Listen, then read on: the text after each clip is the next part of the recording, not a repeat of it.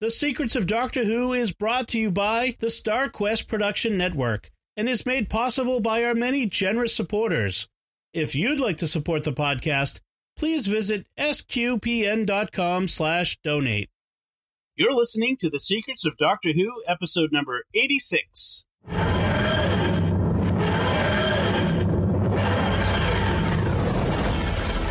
a doctor. I've lived for over 2,000 years. I am Scottish. I can complain about things. Shush.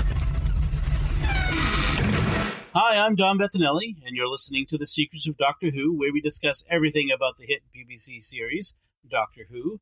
Today we're discussing the fourth Doctor story, The Ark in Space. Joining me today on the panel are Jimmy Aiken. Hi, Jimmy. Howdy, Dom. And Father Corey Stika. Hi, Father Corey. How's it going? So, The Ark in Space. This was like I said, a fourth Doctor story. It aired in January of 1975 originally.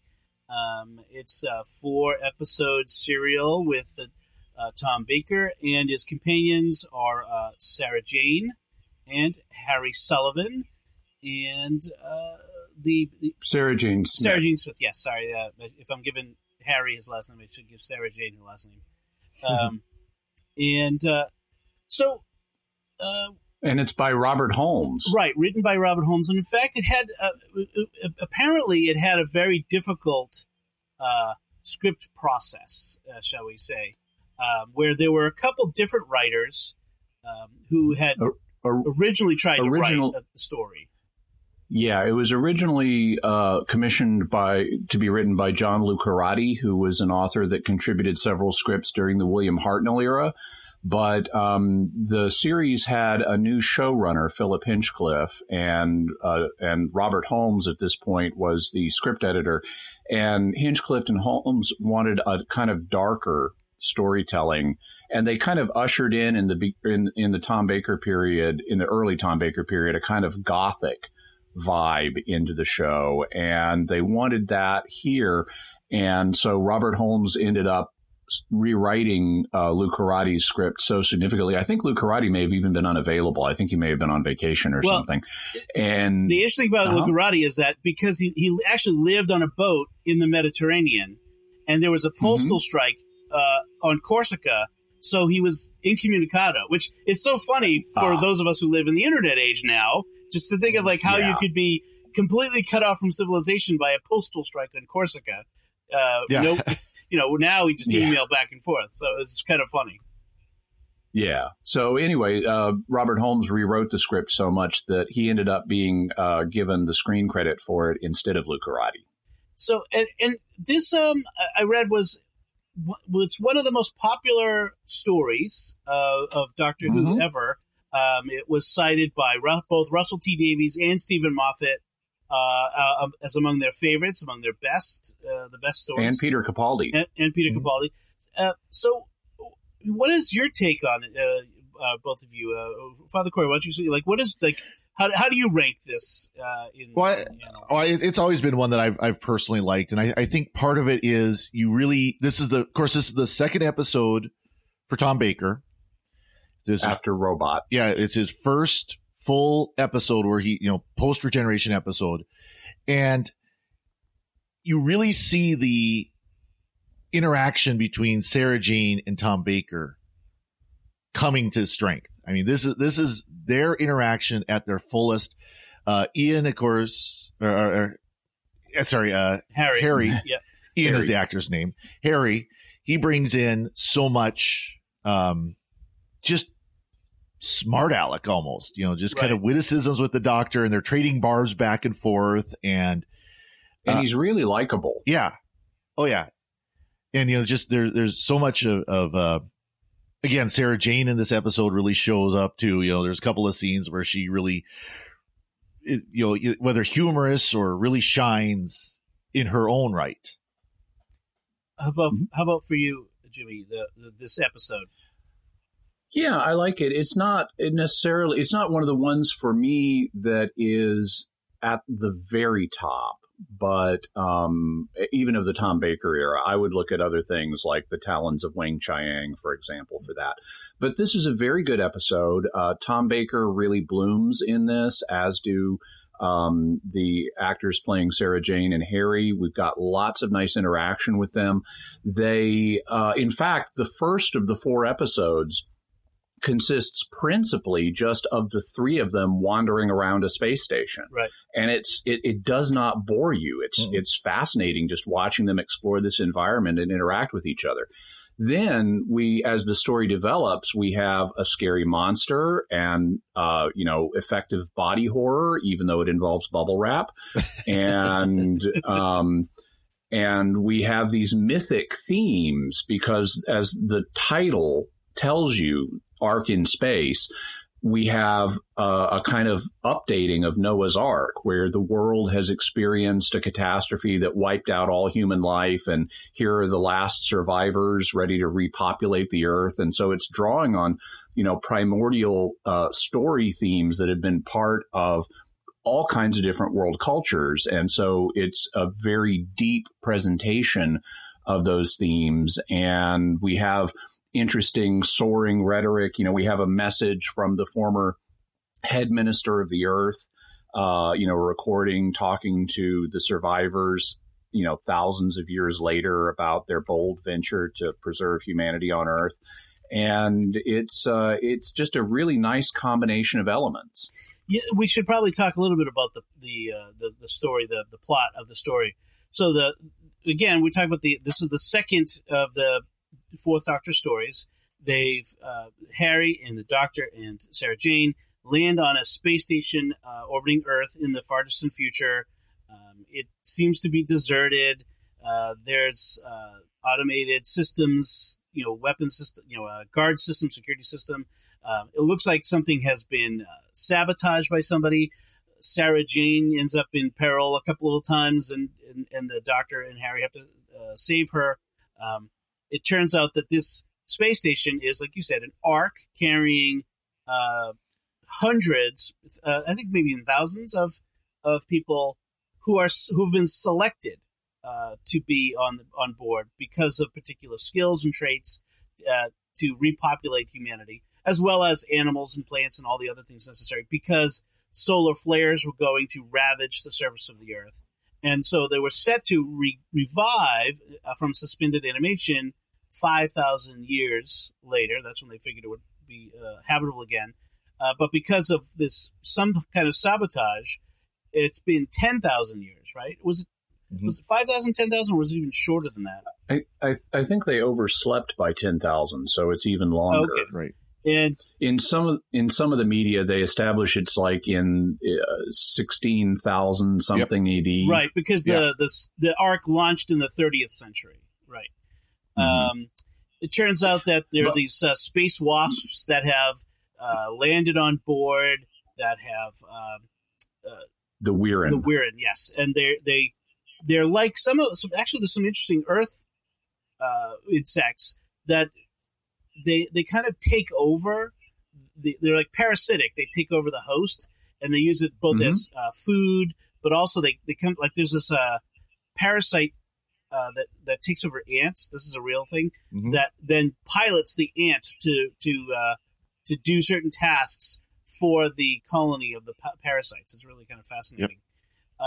Yep. Apparently Robert Holmes really let his inner entomologist off the leash in this, and we get a number of entomology terms that they just drop without explaining. Like at one point, the Doctor warns Vira, the leader of the humans, that they don't have time to pursue a certain plan, because the wasp pupa are going to go full imago before they could finish this plan. And they don't even explain that imago is the entomological term for the adult stage of an insect. Right. Yes. There's a lot of that drops in this, and you're kind of left to go look it up for yourself, which is fine. It treats the audience as intelligent and able to figure things out. So I always appreciate that. Today we have Wikipedia and Google for that, but Robert Holmes did it without those tools. Yes. Those archaic devices called books.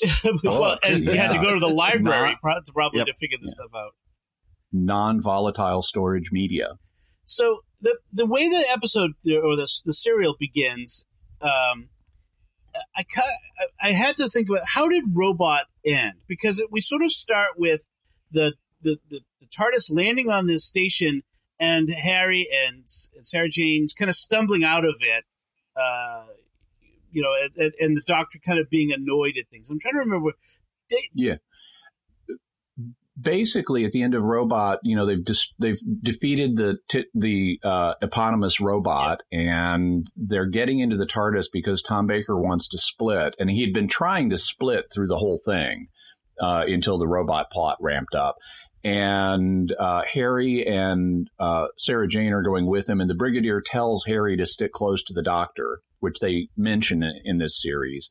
And Harry, if I recall correctly, isn't really believing that the TARDIS is a space-time capsule. And so they plan on like a quick jaunt to the moon to prove it to him. And apparently in an unfilmed scene between the episodes, Harry accidentally did something to the TARDIS's control that threw them way off course. Yeah, the Doctor is extremely upset with Harry. He says, "You're a clumsy, ham-fisted idiot." It's one of the Doctor's first lines to Harry.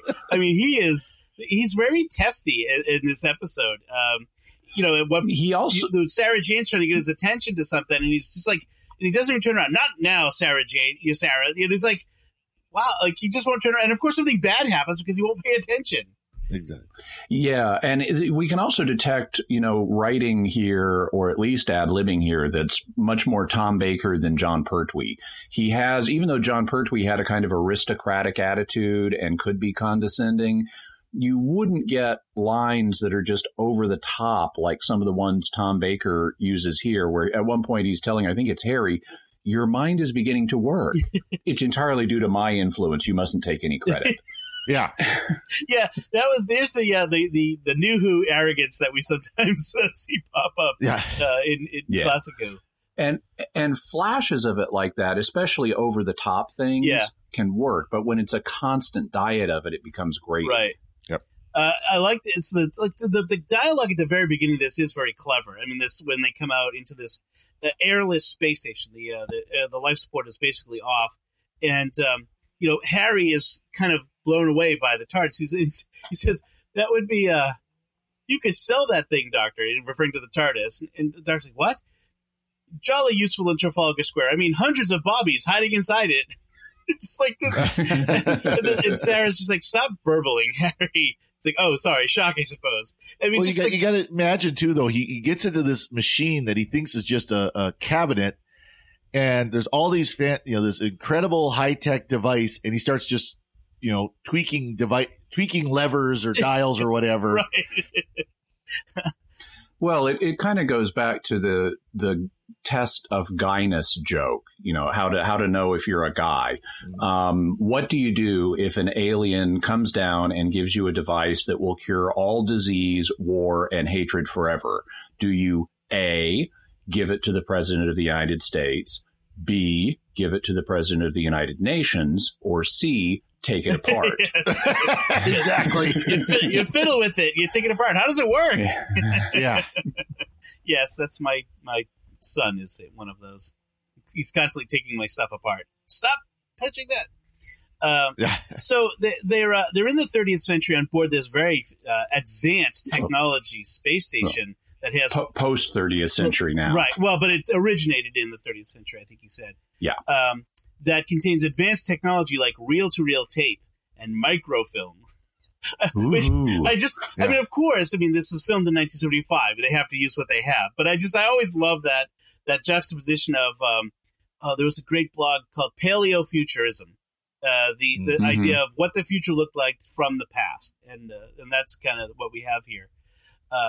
So we have Sarah Jane also gets into the act of being really kind of feisty with Harry, because Harry has this funny habit of being misogynistic, frankly, toward all the women. He calls Vera, the leader of the Ark people, a funny bird. and he keeps calling Sarah Jane. He keeps calling her old girl. Yeah. I don't view that as misogyny. That's just modes of speech. Today people are hypersensitive about that. But when he calls Sarah Jane old girl or even old thing, I mean, he's meaning to be endearing. Yep. And that's a mode of speech from early 20th century Britain that you find in things like P.G. Wodehouse, and it's not meant to demean anybody. It's meant to be affectionate. I suppose. I mean, it's sort of out of fashion, shall we say, that if you were to go around calling women old girl, it might be a little take offense, I suppose. Sure. Today, people are. I mean, fashions have changed in speech, and today that would be considered offensive. But it doesn't. I don't think it indicates a misogynistic attitude on Harry's part. Okay, it was even out of fashion at that time. Yeah. They make a point in Robot that Harry is a bit traditional, whereas Sarah Jane is a feminist. Right. And that plays into the dynamic of their relationship. Yeah, and the other thing they really emphasize with Harry is that he's a Navy surgeon. He's Lieutenant Surgeon Sullivan, and they almost overdo a little bit the naval terminology that he's always coming up with. Take you to the sick bay and he uses terms, and you're like, all right, Harry, dial it back a bit. He's like, but what they want to do is emphasize who he is and that he's a Navy man, and that's fine. So so just to kind of look at the different aspects of this, we have companion separation early on. Sarah Jane ends up locked in an airless room, gets knocked out. They revive her. Give her brandy, which apparently the Doctor does stock on the TARDIS. We've seen that over many years, including most recently. And John Pertwee certainly would. Yes, and brandy is apparently the solution to when you're knocked out. You drink brandy afterward, I guess. Sounds good to me, but I'm all for that. And that was an idea that was around a lot in British culture back into the 19th century. You see that in the Sherlock Holmes stories. Whenever anyone's knocked out, they revive them and give them brandy immediately. Right. Even to colicky babies, I think, was one of those things they used to do too. Rub it on the gums. I did like they're being the Doctor and Harry are being shot at by this automated security system that the Doctor accidentally reactivates. And he gets his hat shot. He gets his scarf shortened by quite a bit by it. And Harry's shoes are vaporized. And so in order to get to a control to turn it off, they're hiding under this desk that's bolted to the floor. And I love the fact that the Doctor uses the sonic screwdriver as a screwdriver. Yes. He removes the bolts, holding the unscrews something. I'm like, now that finally, after all this time, we've seen the stuff. Why it's called a screwdriver? And actually, we see that when it's first introduced in Patrick Troughton's era. The first thing he does with it is use it to levitate some screws out of their sockets. Right, and I remember seeing that in War Games. He used that for that too. And they, although I have to, it was such a funny image of the Doctor and Harry crouched under the desk, kind of crawling across the floor with the desk to get to the. It was a very funny thing, and so they encounter these inhabitants of the Ark, and it's very interesting. The Holmes, who wrote the script, really wrote the Ark inhabitants as to be different. It's a kind of emphasizing how different that futuristic society was. That roles in society were much more defined. You were much more placed into a niche. People were selected for particular abilities. You didn't just I want to be a doctor. And if you can pass the test, you can become a doctor. That people were selected for things. And right. So Vira is a med tech, and she initially is very focused on medical stuff and doesn't really seem to care about anything else. And the Doctor and the companions notice that, and the Doctor explains that, well, this task isn't part of her duties, so that's why she's ignoring it.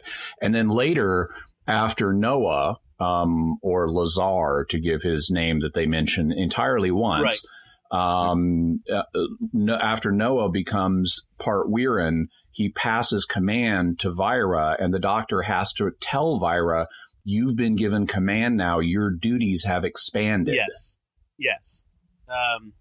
And it's one of the things that really strikes me about it is this, that there's this, as part of the society is these people who are very, focused and of course these are selected from the elites of that society. So they would embody this most. But Noah, when he wakes up, talks about the regressives, that the Doctor and Harry and Sarah must be part of the regressives. And they don't go into this very much, but they worry that the presence of the Doctor and Harry and Sarah will pollute their gene pool. And I'm thinking, are they afraid that the Doctor and Harry and Sarah are going to start mating with people like all of a sudden? Yeah. they told you they're just travelers. They're passing through. That's not going to be. I don't think it's not like space Tinder. But it's, I don't know, whatever. But there's this. They introduce this idea, but they don't explore it, I think. And maybe that's a thread that Holmes was going to expand on that he never got to. Well, and we actually learn more about that in subsequent episodes, because this episode, by introducing the Ark, or Nerva Station, as it's called, or Nerva Beacon, as it's also called, it's sort of we don't yet have an overarching theme or plot to a whole series like we do in New Who, but this comes close because we have a series of stories that are connected based on the Ark. So at the end of this story, they go down to Earth by transmat to fix the Earth end of the transmat system. And that leads to another adventure called the Centauran Experiment, where they meet other humans who have crashed on Earth after having come from a space colony. And they discuss in that the fact that while the people on the Ark were in suspended animation, sleeping out the solar flares, other humans were out building a galactic empire, and they're over half the galaxy now. And they kind of look down on the people who went into suspended animation instead of braving the galaxy. So we learn more about that society and what happened to it. We also end up meeting members of it later in New Who. Like in The Beast Below, we encounter one of the ships that left Earth because of the solar flares. And in Smile, the Peter Capaldi episode with the emoji robots, we meet a colony that was founded in the wake of that, and they wake up medtechs there, just like Vira. So this has echoes. But even in this Tom Baker series, after the Centauran Experiment, they get diverted to Skaro for Genesis of the Daleks, and then they come back to the Ark at an earlier phase in its history for Revenge of the Cybermen. And so this is kind of a pivotal episode in that it sets up multiple stories that happen in that series. That's interesting. So some of the themes that get introduced get explored later, as you said. Yeah. Okay, that's interesting. So then I can put a pin into certain things. Go, okay, that's I'm going to come back to that. So that was one of my questions: is how does this storyline that Earth was bombarded by solar flares and had to be abandoned for a period of time, how does that square with New Who? But I guess it does. I mean, it's still they don't contradict that at all, as far as I recall. Yeah. They mention, and they even play around with it a little bit, referring to it as the Great Disaster. And I think it's during the Clara Oswald period, she sees a reference to the Great Disaster, or hears a reference to the Great Disaster, and doesn't know what it is, and the Doctor is kind of cagey about it. But that's what's being referred to. Oh, okay. All right. That's interesting. I also found it interesting that we had another instance of people in cryogenic suspension or suspended animation who oversleep. We talked about that very recently with the Silurians, with the third Doctor, and we're doing it again. And that seems to be a bit of a trope in all of science fiction, not just Doctor Who. This idea of if you go into suspended animation, will you oversleep that suspension? That it's sort of a fear of that of well, you're sleeping forever. You're relying on this equipment to work perfectly for the course of 5,000 years, 10,000 years, whatever it is. Yeah. And putting your life completely in that. And of course, the fact is anything human made can break down over the course of 5,000, 10,000 years. Your HAL 9000 computer may decide to kill you, or you might wake up on a planet of the apes. Right. Yep. Star Trek did numerous episodes like this. But in some ways, I think it almost goes back to the Snow White sort of myth where, Snow White is asleep and sleeps forever until the prince comes to wake her up. Is that idea of, you're asleep, there's uncertainty about your future. And it's almost a fear of death at its root, isn't it? Mm-hmm. It also manifests in Rip Van Winkle, where you have Rip Van Winkle falls asleep for 20 years, and when he wakes up, the American Revolution has happened, and they're no longer British subjects. So you awaken in a very different society. Right. But I think there's that. There's an element of like the fear of death and what awaits us on the other side, and that idea of when we die and we are presented with the afterlife, what is it we're going to see? And because as Christians, as Catholics, we have a certain faith about what it is we're going to encounter, the paradise, or at least our judgment, and then hopefully paradise. But there's that uncertainty that is, I think, in the bones of humanity that goes all to our earliest days about that.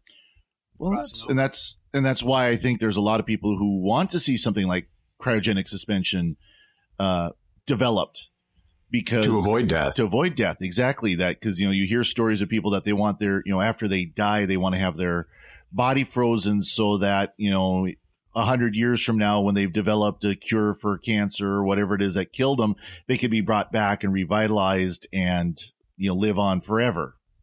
Right. Type of deal. In fact, the remake or the HBO series Westworld, apart from the prurient aspects, but it turns out that the fundamental, I'll be spoiler free here, but the fundamental question is it's partly about the nature of consciousness and of what it means to be a person. Can it be an artificially created person? But there's also questions related to mortality and becoming immortal. If you can move your consciousness into an immortal body and living forever, and that is like I said, this is a very present question and problem for people today, because there is a lack of belief or faith in a life after death, and a fear of oblivion, essentially, which is right. Sort of manifested in something like this. So I find it's very interesting to see this kind of played out again in this story of Doctor Who. One of the ways that you mentioned, Dom, how Holmes writes these characters to be very different than us as a way of showing how society's progressed. And one of the ways he does that is, like a lot of kind of antiseptic futures, people have very understated emotions. Mm-hmm. And when Vira mentions that that their leader, whose real name is Lazar, they nevertheless called him Noah as an amusement. Right. And it's like you can't imagine any of these people, having a belly laugh. Exactly. Harry has to explain to Vira that an amusement is like, oh, you mean a joke? Yeah. And she's confused by that. So apparently they only experience mild amusement in the future. Oh, that just sounds, I don't want to live in the future then. No. Sounds tedious. Yes, it does. So, the interesting thing, there are themes of sacrifice in this. Mm-hmm. Noah gets infected. There are two ways that the bugs, the Wirren, take over. They can either in a sort of impregnate a person with larvae and take them over from the inside and absorb their knowledge.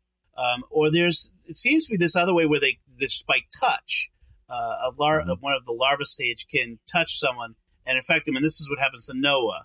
And it begins to, the bubble wrap special effect begins to take over his body and his mind. And this, you see it play out throughout the episode, points at which Noah is doing the bidding of the Wirren, and points at which he regains control and tries to save his people. And in the end, he actually sacrifices his own life to save his people. And it's even though he's gone full imago at that point. Right. Yeah. He's the bug. And they do this, that old time special effect where they kind of fade in and out his image over the image of the bug. So you know what you're seeing is this bug is him. And so there's that back and forth. And so he sacrifices himself. And in fact, I like the fact that, again, layers upon layers in this story is the reason that the Wirren have attacked his station is because they were displaced from their own home in Alpha Centauri. Or Andromeda. I'm sorry, Andromeda, by a colony of humans who went out there and displaced them from their colony. So they came to Earth, found Nerva Station, and took over there. Yeah, and that's typical Holmes of trying to humanize the monsters and make the situation more complex. They're not just baddies. They are baddies, but they have understandable motives, not just to have kind of justice by getting a home from humans since their home was taken away, but also other motives. They're looking to advance themselves because they're not a technological species and we are. And so the plan is by absorbing these humans in the Ark, they're going to leap in one generation to being an advanced technological society. Right. Now, you might wonder, why do they care if they can fly through space on their own? But apparently they do. There seems to be a lot of species in the Doctor Who universe that can travel through space without spaceships. It's a kind of an interesting idea that they've kind of used over and over. One thing we should mention is, and we've alluded to it, but this is besides being a classic story, this is also a story that's a classic example of what we would consider bad special effects. Oh, yes. Because I think not just the energy blasts that they use in this show, but in particular the larval stage. Even for its Wirren. time, it was bad special effects. Yeah. Well, yeah. So basically, you have when the Wirren are at their grub stage, what you have is basically a stagehand wrapped in bubble wrap. It looks like a burrito trying to slink across the floor. Yeah. And the bubble wrap has just been like lightly spray painted green, and it's not even completely spray painted. You can see transparent parts of it. And so it's really cheesy, but it still manages to be effective body horror. I remember bubble wrap in the 70s being a kind of new thing, and I looked it up, and apparently it was introduced in 1957, but I don't think it became omnipresent at that time. I think that was really in the 70s, and so I think that the producers were thinking we could slide this bubble wrap past people because they may not know exactly what it is. Well, they had a couple of things like that, like the slime trail going from the air vent across the floor to the ominously empty cryo chamber that the poor fellow Dune was in. That wasn't slime. Like, they didn't use any kind of actual gel. It was like plastic wrap just laid on the floor. And I'm like, why not just make slime? Just like it's a special effects guy worth his salt, even in 1975, could make slime and just smear it on the floor. Also, all the holes in the floor that are meant to convey like metal grating are just painted on. Right. And the creature apparently could travel through grating without being like Swiss cheese, exactly, like that, or without grated harming cheese. the grating or anything. Yeah. Yeah. So the special effects was not the high point in this one. I had, there was a couple of funny moments. Sarah Jane had to snake a cable through this very small conduit, and into the air duct. Yes, she had to crawl through an air duct, another trope. And she kind of gets stuck. And the doctor, in order to get her unstuck, starts intentionally provoking her, goading her, and it was just so funny. And she got so mad at him when she got unstuck. Oh yeah, up to that point, everyone else had been talking to her on the intercom and saying, "Okay, you can do it. You can do it." They'd been encouraging, and she was like, "No, I'm stuck. I can't go forward or back." And so after he sees that the encouraging isn't working, the doctor says, "You're so useless. I knew you would let us down. We have this urgent crisis, and you're in there blubbing." And she finally gets so mad she dislodges herself. that was a good moment. I like that. I understand why Sarah Jane was so popular among folks. I mean, she's just kind of got a spark that is fun. Well, it's another humorous moment I love is when she was on the tranquilizer couch. She was transported from that one couch to the other, and she's laying there. And, there's this personal message pre-recorded from the High Chancellor or whatever the title was. And it's, welcome citizen. And she kind of just, kind of druggily waves, like, oh, hi. Yeah, it was very interesting when she was in that, like, it was basically like a cryo chamber prep table or something like that. Right. And the message, it was very much phrased like she's about to die. They were trying to build up some drama there. Like, you're about to sacrifice everything for the sake of everyone, and this idea, and so they effectively built up some drama in that moment. So that was very interesting. A couple other trope-ish moments. There was that they revived two other technicians who were much more normal than Vera or Noah. I have to say they had much more normal reactions. They squabbled. Yes, but there was a moment where like they heard this noise from outside. So let's send the two guys who don't have guns to go investigate the noise. Yeah. Like at this point, they had a couple of weapons, but no, send the guys without guns to go investigate. No, don't go out there. So again, yet another trope. Yes. Incidentally, it's classic Robert Holmes to have have scenes focusing on like lower class characters, just ordinary workers who are then like commenting on their social situation and kind of humorously squabbling a little bit. Right. Kind of like R2-D2 and C-3PO. Right. Exactly. Yeah, that's a good analogy of that. So by the end of this episode, there's this. They're negotiating with the Warren. The Warren are really taking control of the station, and the doctor is essentially they're able to kind of threaten the Warren, and they're in a sort of a standoff, and the Warren say, well,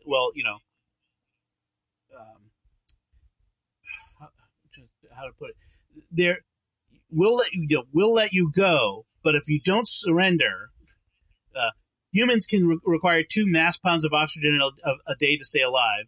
We can live for years without oxygen, so we're going to shut the oxygen off if you don't surrender. But if you do surrender, we'll let you all go. And this is a classic, are you really gonna let us go? Or, and the doctor's like, no, I mean, we'd be sacrificing all the people who are still asleep because the Warren want them for food. I mean, and so there's that. And knowledge. Right. And there's that moral quandary of, do we save ourselves at the expense of others? And of course, the doctor can't. And this also explains, now we mentioned we got companion separation actually within the first 4 minutes. Yeah. We didn't get TARDIS separation in this episode. Right. And so they loop back on that and explain why they don't just all get in the TARDIS and flee. Mm-hmm. It's because they would have to leave behind all the people who are still in cryo, and they can't do that because they don't have time to wake them up and get them into the TARDIS. Right. Speaking of TARDIS separation, at the end of this episode, as you said earlier, they get in the transmat and travel down to Earth. And I'm thinking, why not just take the TARDIS down? Like, why are you leaving the TARDIS behind? Because when you do that, now you are separated from the TARDIS. You've left it on board the station, and if something goes wrong down there, you're going to be stuck. It didn't make sense. I think partly they're thinking, well, in terms of the characters, they're thinking this is going to be easy to fix. The doctor thinks this is not going to be a problem, and it's the most expeditious way to get down there. Just push the button and we're down there.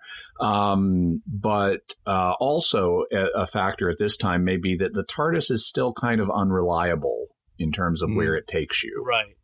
Okay. Yeah, they might not actually end up on Earth on the same day.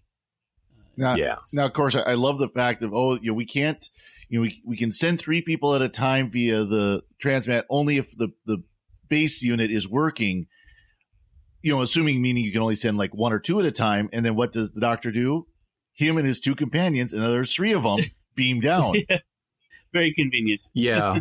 That was my issue with this is, okay, how do you know what exactly is the problem? Why is it safe for you to go down there? Well, he says, the signal's faulty, probably the diode receptors. Probably. Yeah. I really, if I'm going to use a transmat, I really want to know it's going to work. Yeah. Well, I'm with Dr. McCoy from Star Trek on this one. I don't want my molecules beamed all over the universe accidentally. Yeah, exactly. In fact, if you watch the beginning of the Centauran experiment, they actually have problems with the transmat because the doctor gets down just fine, but Harry is phasing in and out at different locations, and Sarah Jane ends up on her butt in the brush. Doctor rushing in where cooler heads should prevail. So, anything else you want to say about this episode? We do get a moment where Vera wants the doctor to, or Vira wants the doctor to help someone medically, and he says, "My doctorate is purely honorary." So, are we settled on that? It's just that a title is assumed for himself at this point. That doctor is just something he kind of took for himself? That isn't clear at this point. It could mean it was an honorary title awarded by an institution. Okay, all right. Rather than something he just chose. A couple things that I noted about this episode. At part of the solution or part of the standoff is they have this kind of shuttle that is on the space station that has its own power supply, and they use that to electrify the station. And that limits where the Weirin are able to go now that they're hatching out in mass from these human-sized cocoons. And if you look at what Nerva Beacon looks like, it actually looks like a giant bug zapper in space. Yeah. And that's, I think, may have been in Robert Holmes's mind. I looked it up, and bug zappers started to be made in the 1930s. Mm-hmm. And you see, contemporary technology creeping its way into science fiction in interesting ways. Like Star Wars has a garbage masher scene with trash compactors being a big thing in the 1970s. And I think maybe bug zappers were too. Mm-hmm. They were getting popular. And so, hey, let's make the space station a giant bug zapper to kill these wasps. And I also think it was influenced by a movie from 1968. It's a classic of cheeseball science fiction movies called The Green Slime. And it is about a space station that becomes infested by these kind of blobs of green slime. They have eyes, they're green, they're about the same size as Weirin. And just like the Weirin have these long bug-like arms that are very slender, the green slime had tentacles that they would wave around in a similar way.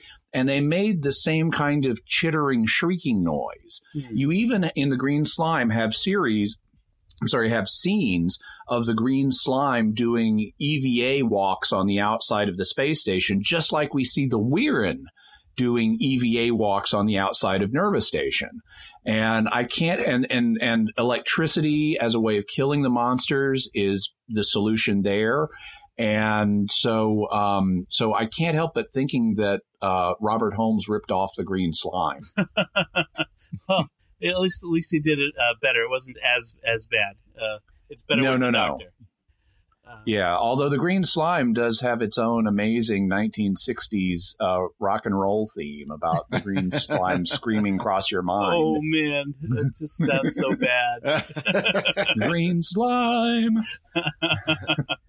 that is, if it's streaming on Netflix, I'll give it a hard miss. So I bet there's a Mystery Science Theater episode out there somewhere.